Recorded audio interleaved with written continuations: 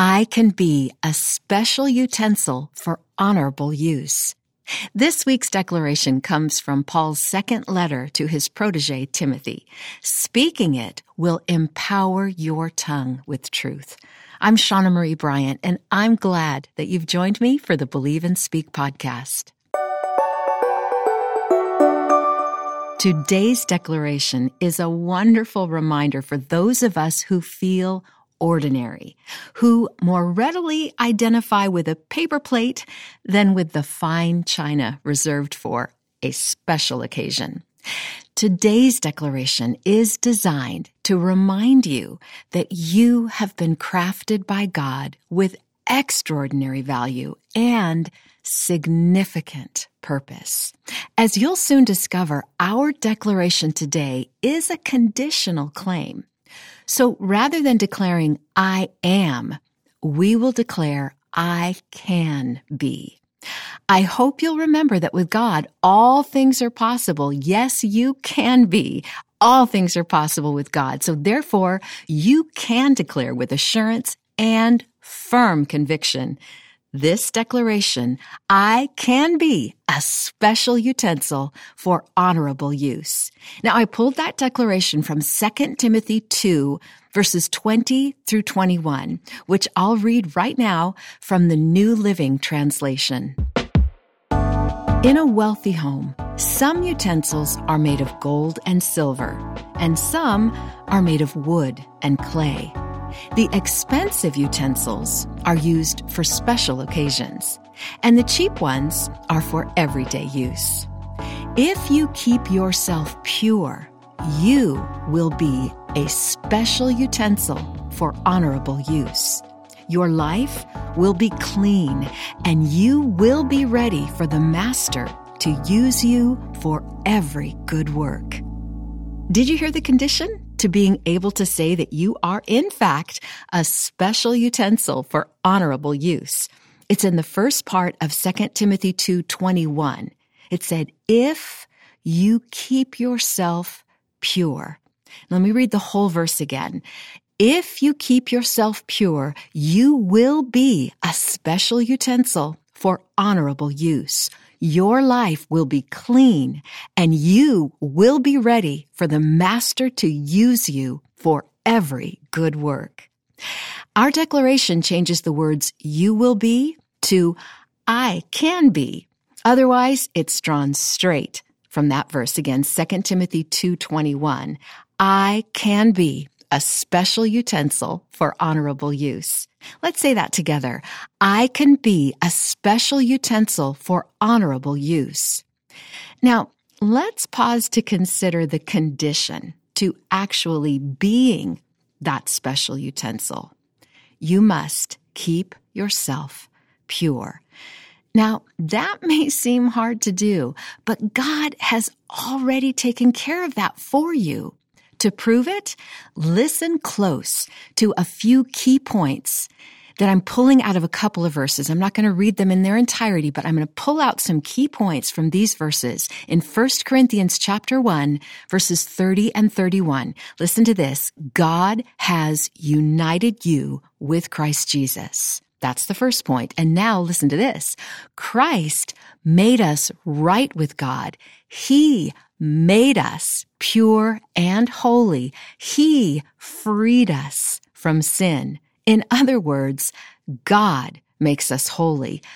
God makes us pure. And God makes us able to be special utensils that He can use for every good work. I can be a special utensil for honorable use. God made us pure and holy. When we were united with Christ through our confession of faith, we were purified and made holy.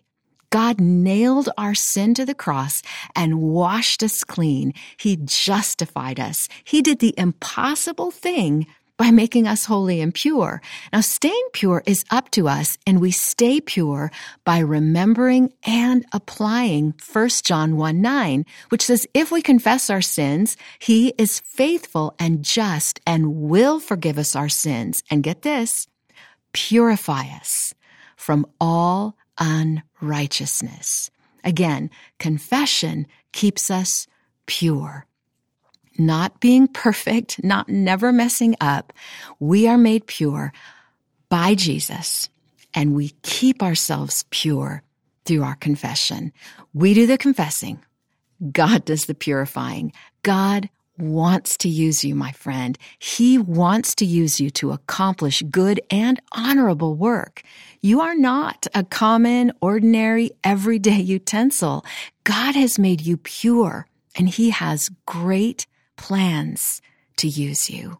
So trust that God has made you pure, and trust that you can stay pure through confessing and repenting from sin, and then declare with confidence, I can be a special utensil for honorable use. Let's pray. Dear Heavenly Father, thank you so much for the picture of being made pure. I think of the refiner's fire that just burns all the dross out of the silver until it's pure. And same with the gold, Father. It's purified, and you have purified us through the blood of your Son, Jesus, as we've received Him into our hearts and accepted Him as our Lord and Savior. And so, Father, thank you. Thank you for making us holy and making us pure and helping us to stay pure. You have given us exactly what we need through Jesus. No temptation has seized us except what is common to man. And when we are tempted, it says in 1 Corinthians that you have been faithful to provide us with a way out. Father, we can confess our sins and be made pure. And so, Father, I thank you.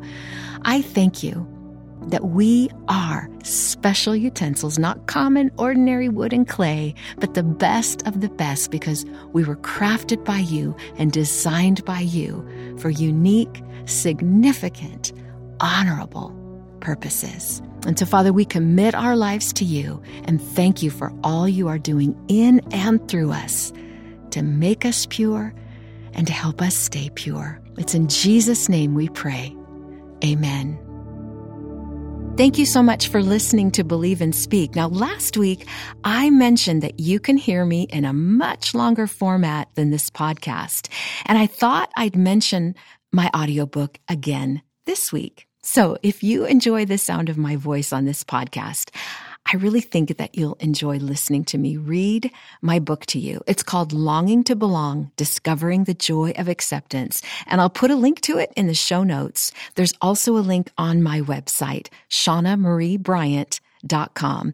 Again, my book served as the catalyst for this podcast.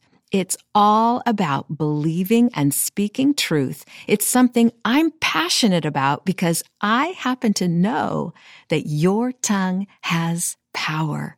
Use it for good.